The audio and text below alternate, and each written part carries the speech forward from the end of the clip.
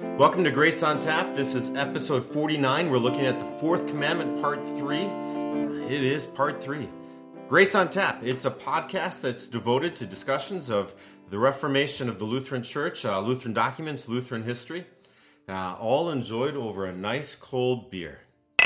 I'm Evan Gertner. And I'm Mike Yakeley. And this is Grace on Tap. So, is this really 49? This is episode 49.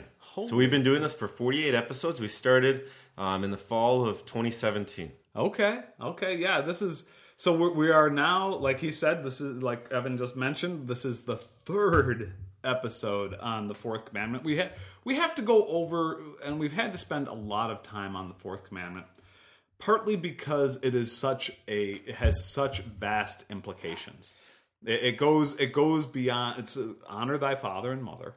But it goes beyond the family, and we're going to get into that today. But it goes into the civil authorities, it goes into the spiritual authorities, it has all this. It's this whole structure of society is based on the fourth commandment. And then the second thing is that there's a lot of, because Luther is talking a lot about the structure of society.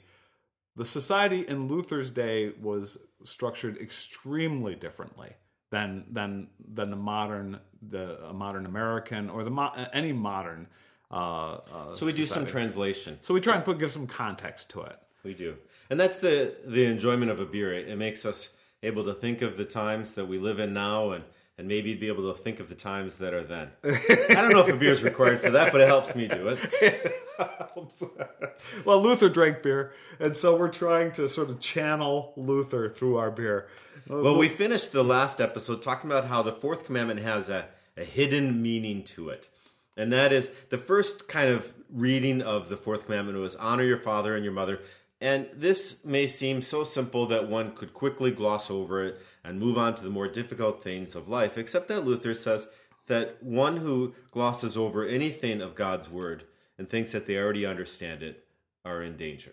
So Luther talks about this hidden meaning, and he says it's obedience to persons in authority who have to command and to govern. And there's this interesting linkage that Luther makes here.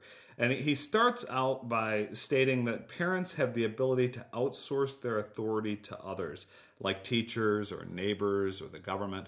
And that is, it's as the parents look to others to carry on their authority, that is the foundation for government. That is the foundation for church. The father, the parents have the responsibility to provide for the children, but they can't do it all themselves. There comes a point when I open my door and my kids go out of my door and they go into the rest of the world, and I have to think, can I trust this world to care for my children? If I don't have any trust in the lines of authority that God has drawn in this world, I will never let my family out of these doors.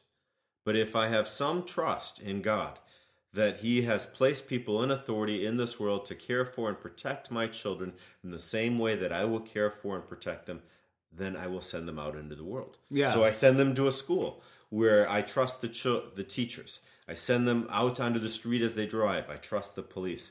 I send them to do business, and I trust the courts to protect their civil matters. And it's not just simply that I trust the teacher, or I trust the police, or I trust the courts, or I trust the military. It's that I trust that God is at work through those people, whether they know it or not. So, it's hard to trust, though, Mike. Oh, absolutely. Now my children are a little older. You know, they're so. So you've had those moments when it's late at night and you think, are they home yet? Yes, I have. And even when they first moved out, those were. They become fewer and fewer and further between. You know, but you still have those moments where even as an adult, you still wonder sometimes, are they okay? And so when I listen to the fourth commandment, honor your father and mother, I'm listening to the way that God has structured people in authority and in the responsibilities of leadership to care for us in our world. So he has this to say about the responsibility of leadership. Hence also, they are called fathers in the scriptures, as those who are in their government perform the functions of a father and should have a paternal heart toward their subordinates. So here he's describing the paternalistic character, the fatherhood character of government. So, and this is something I had, I don't know, when I read that, hence also they are all called fathers in the scripture as those who are in their government perform the function. I guess I thought that it made more sense to me if government was replaced by positions of authority. Mm-hmm. So, as those who in their positions of authority perform the functions of a father and should have a paternal heart. It seems like, and this is something, and maybe it's a context thing, because in Luther's day, people who were in positions of authority tended to be in the government. But it also tended to be born into it through nobility. Yeah. And so there could be this concern that someone who is in government is there by title rather than by some sort of great skill that they may have. And so there becomes this responsibility that those who are in positions of authority do not hold that position just by title or by the happenstance of their birth, but that when they're in that position of authority, they perform their function. Okay. Yeah, it was like one of those things. This is one of those examples where, like, I'm under people are in positions of authority over me beyond just the government. I have at work. I have people who pay my boss's boss, and so forth, all the way up. The stockholder, all the way up to the stockholders. There are all these different people who are in positions of authority over me outside of the scope of government. But that's and I think it's sort of, at least for me, in the modern context, it made more sense to replace that government with positions of authority. And even there, it seems strange, though, to think of them as father. You wouldn't necessarily imagine calling your boss at work father. Dear father. No. I mean, let alone my own father-in-law. I love him and care for him. But until we were married, I just kind of awkwardly made eye contact with him before I started talking rather than having to say his first name, because he had been my government teacher in high school. So to move from calling him Mr. to his first name, and now I get to call him father. It's a lot easier. I get to call him grandfather now. But the idea of those who are in authority acting as fathers doesn't necessarily mean you have to start calling everybody in authority over you father. I mean, if you get pulled over by the police, I'm not expecting you to say, "Dear Father Sheriff," More than the title, it's describing... They might put you away. It's like, is this guy nuts? He might be drinking something. But it describes the responsibility of the leader and how the care and protection that those who are in authority have for those whom God has placed them in charge of. So Luther goes through and he establishes a couple. He has 3 examples regarding how we should treat those who are in positions of authority. And so this is from the bottom up, people who are under authority, how they should treat the people over them. And it kind of works also in the 3 spheres of a state of influence. And so the first one we'll look at is in the household. Why don't you read that quote from Luther about the household? Okay. It's now what a child owes to father and mother, the same owe all who are embraced in the household. Therefore, manservant and maidservants should be careful not only to be obedient to their masters and mistresses, but also to honor them as their own fathers and mothers for the cause just mentioned, namely that it is God's command and is pleasing to him above all other works. So go ahead. So this is actually the closest one to work, right? This is the closest where somebody has the manservant, the maidservant. They're not just your master or mistress; they are as to a father, as to a father. Now, and back in those days, the maidservant, the manservant would not call the head of the household father. He would call them, master or whatever. And so that this is sort of, but it has this is the first step to expanding the meaning, this sort of hidden meaning, because those people who are working in the household, they would be likely to not think that this command applies to them. But Luther is saying very explicitly, no, it does. This does apply. And just as it applies to us in the workplace. Yeah. And then it's not just a job, then it's a relationship. that has been defined and structured by God. That I'm never just in a job. I'm always in a relationship that has some governance by God in it. Yeah, and recognizing, the head of the household, the boss, whatever, is a sinner, just like the rest of us, and imperfect. And we've talked about this in previous episodes, where part of that is to express our faith in God and God's providence, to put us in these sometimes in difficult situations. So our faith in God is found in how we trust the one who is in the position of authority. And yet also our faith in God is found in how we challenge those who are in authority to stay accountable to God. Right. So it certainly is this. We've talked quite a bit about it. There's a lot more to say here, but we're going to just keep moving on a little bit here. So we don't want to make this 4 episodes. No, we're not going to make it 4 episodes. So the 3 areas of examples where we can see the relationship of the people in authority to those who are in their charge or in their area of responsibility. We talked about the household servant.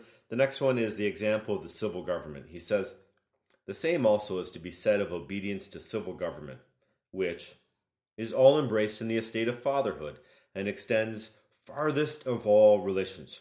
For through them, as through our parents, God gives us food, house and home, protection, and security. So this is one that, earlier we were talking about, how Luther extends out, when you send your children out into the world, that we have trust in the teachers and so forth. And when I was first reading this, I could buy into that. But to see government in that was hard. To see government, over all of us, it was difficult for me. And it was actually when I read this particular section that list of areas of protection. Yeah, because we've all seen cultures or countries where government has broken down, and truly, these are the things that are put at risk. Food, house and home, protection and security. In the absence of government, these become the most at risk and the most that are easily threatened and taken away from us. Yeah, I for how many, all the refugees from Syria this latest iteration of the kind of things that are going on, those things are taken away from them because the government has broken down. And so you really can see, at least that helped me. This short list here helped me to see that Luther is right. That this is that we are all under the care of government as a father, because a father and a parents and a household provide food, home and protection and security, and now government for all of us does that on a much larger scale. Creating a system where we can all live with those protections. Yeah, what expectation do I have of the government? First of all, that I have access to food, that I have access to protection and care for my home, my possessions, that I'm protected and I am secure in my life, so that I am able to do the things God has called me to do. And if government is unable to do those things, then there is grave concern about the quality of that government.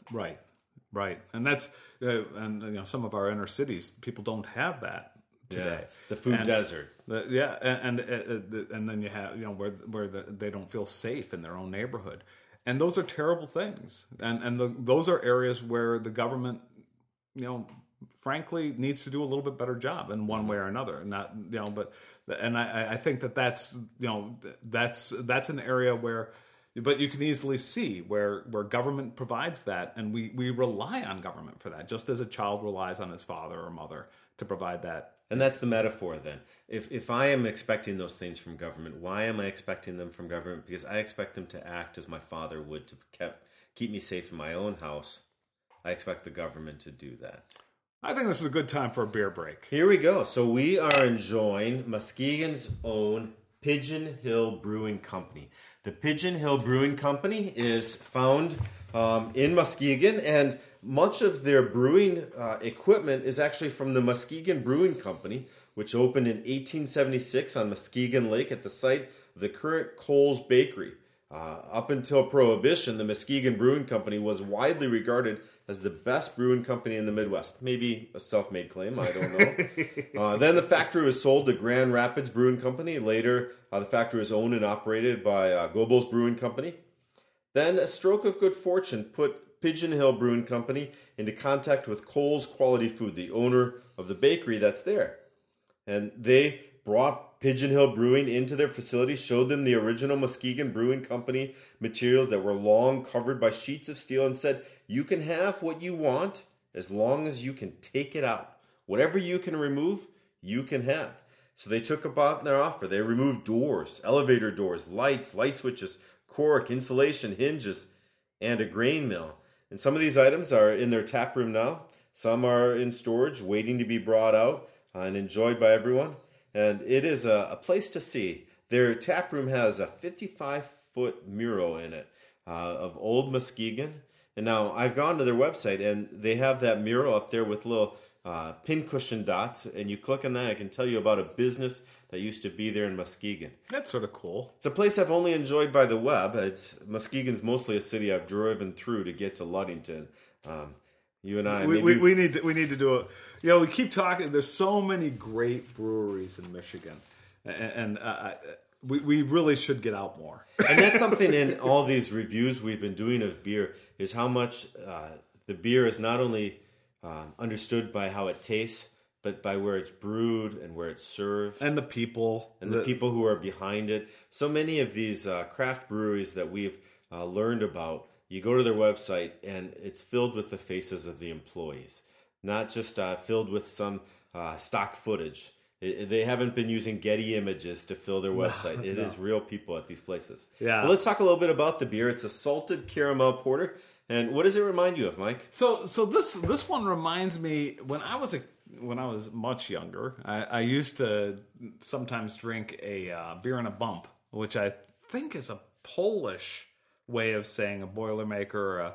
So you put the beer in. What makes the bump? The beer. You put whiskey in. So you got the beer, and then you drop a shot glass into it, or do you pour the shot into it? Either one. Either one. Right. Boilermaker, we always put the shot glass into it. The beer in a bump, you pour it in.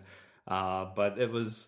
But this beer actually reminds me of a dark beer with a little shot of whiskey in it. It's got that caramel flavor, and for some reason that caramel, along with the relatively high alcohol content of 6%, reminds me of that beer in a. When I first had this beer, I didn't like it. This was but when I went back and I remembered the beer in a bump, and it brought back those memories.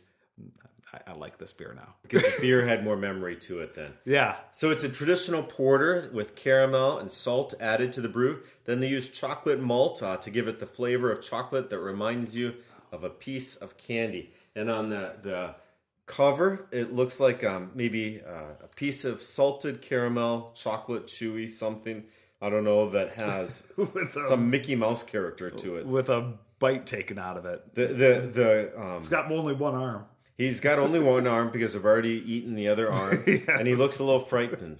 Rightfully so. Rightfully so. So Pigeon Hill Brewing Company, you can find out more at pigeonhillbrew.com.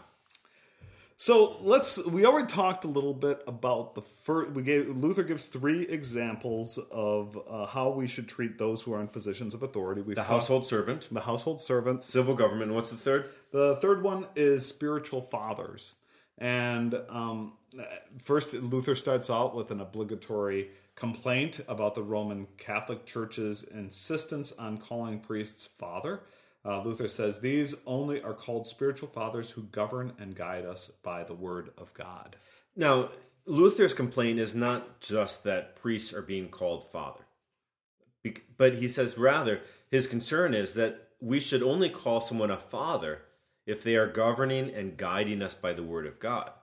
He's making an indictment against the Roman Catholic priests of his time, who he believes have vacated that responsibility of being governed and guided by the word of God, instead are being using their office to govern and guide people by tradition and the authority to the Pope. So Luther continues, and he says, "Yet there is need that this also be urged upon the populace that those who would be Christians are under obligation in the sight of God to esteem them worthy of double honor. And he's speaking of pastors here, of double honor, who minister to their souls, that they deal well with them and provide for them. So he really does hold the clergy in very high esteem here. That this is a double honor that he's providing to the clergy, or he's calling for a double honor there. And the people should then deal well with them, provide for them, make sure that they are equipped so that they can use their time to be a pastor. Right. So just to we're getting down near the end from the section of paragraphs 164, 160 to 166. There's a couple of paragraphs of encouragement to keep this commandment, followed by some more instructions to folks in position of authority, and that gets us all the way to 174. And so he's talking about. Now, we've talked a little bit about, from the bottom up, the way people ought to see things, see people in positions of authority over them. Now Luther's going to be looking from the top down. What responsibility do those who have this authority in exercising their office? He says, he, as in God, he does not wish to have in this office and government knaves and tyrants, nor does he assign them this honor, that they should have themselves worshipped. But they should consider that they are under obligations of obedience to God, that everyone who is in any position of authority is obedient to God. So then he points out two objectives for this authority. And so the first one is to earnestly and faithfully discharge their office. That's an obvious task. If you're in a job, do your job. Now, one of the things that... I guess it's obvious, absolutely. But what isn't obvious, at least I think in the modern context, is that if you don't earnestly and faithfully discharge your office, that's a sin. Mm-hmm. That's sinful. That's He'll talk a little bit about that when we look at the seventh commandment about not stealing. Okay. And about how a worker is to use their time to work. And you think about, say, someone who's in a job and they, cheat on the time clock. That's theft. And in the same way, someone who is in a position of authority that does not earnestly and dutifully do their job, they are violating God's command. And they are sinning not just against their boss and their workforce, but in fact, even God himself. And that's sort of, so that's the first one he has here. And then also, because he's talking to people in positions of authority, to earnestly and faithfully discharge that office is a difficult thing. I mean, I'm in a position of authority at work. I have people reporting to me, and it's a difficult thing to manage people. I remember one of my first bosses. I'm an engineer, and one of my first engineering bosses, he could not wait to get out of the position of managing people. He was an engineer's engineer. He loved engineering, and he goes, "Oh my goodness, I just can't stand all this. Things get so complicated when you start managing people." And so there's this faith, and there's a whole world hidden in this faithfully discharging positions of authority. That Luther's not going to touch on because it's just too big and too unique to each position, but still there's a lot there. And then the second one is most of all to train your subjects to the honor and praise of God.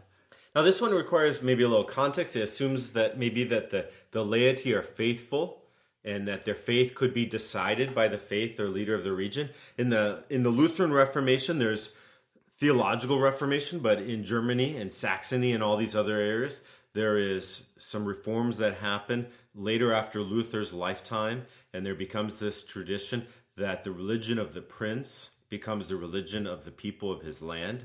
And so there you could see the responsibility of the one who is in authority to guide the faith of the people in his land.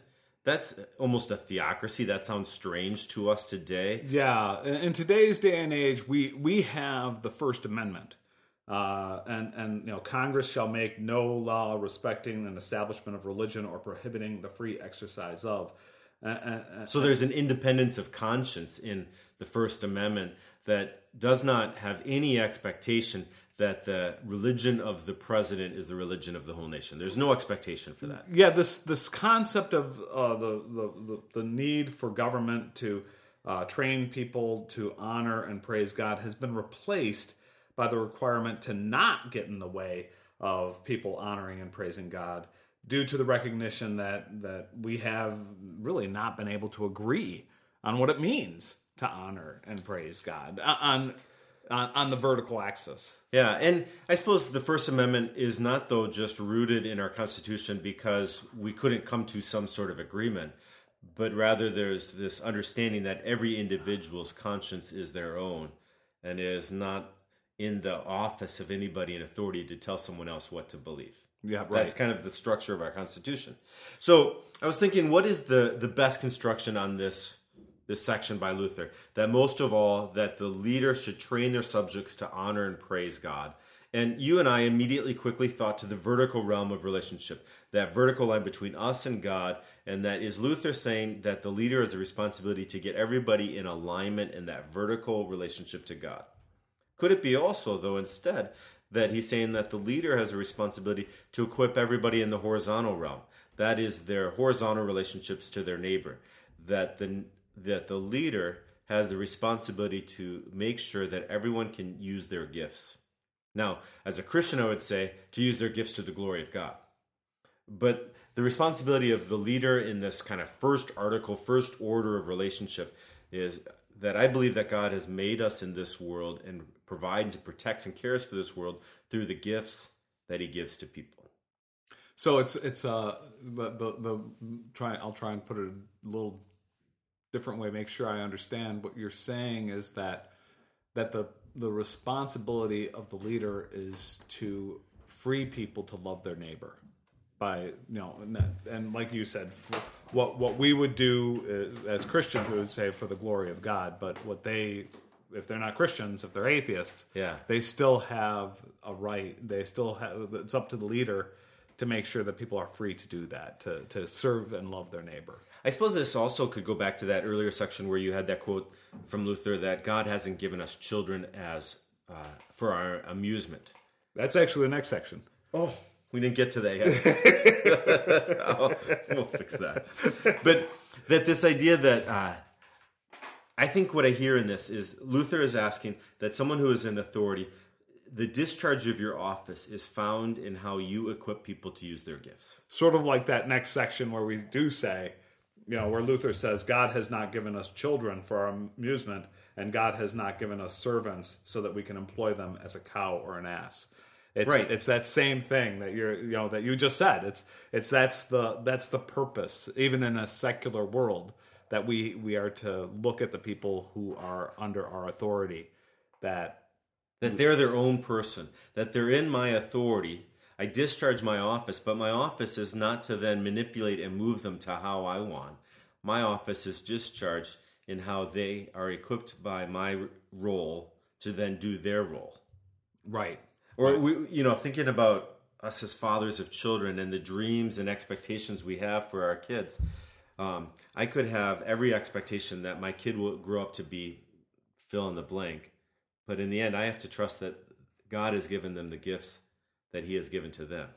And that they're going to figure that out as I launch them. I'm going to launch them into the career that God has gifted them for, not the one that I've designed them for. I think Luther can write about this somewhat because of the struggle he had with his own father, Hans. Hans had bought Luther a bunch of textbooks to go to school to become a lawyer for Hans Luther's mining company. Luther sells his law books and becomes a monk, a priest, a reformer. Not necessarily what Luther had in mind. I'm sure Hans was a little discouraged by that, a little frustrated by Luther's, and you can totally understand that. As a father, if I in the modern era, because books were expensive. Books were ridiculously expensive back then. Even your own children, they go to college and you set them up and they change majors. Yeah, or they go and they get a degree. You spend all that money. You spend thousands of dollars. and they say, you know what, I don't feel like doing that. That would be a tough pill to swallow. And in a father, I can't then say, I'm your father, you have to do what I tell. Rather, I'm your father. I have to make sure you are in a spot where you can give glory to God by using your gifts. Right. That's different.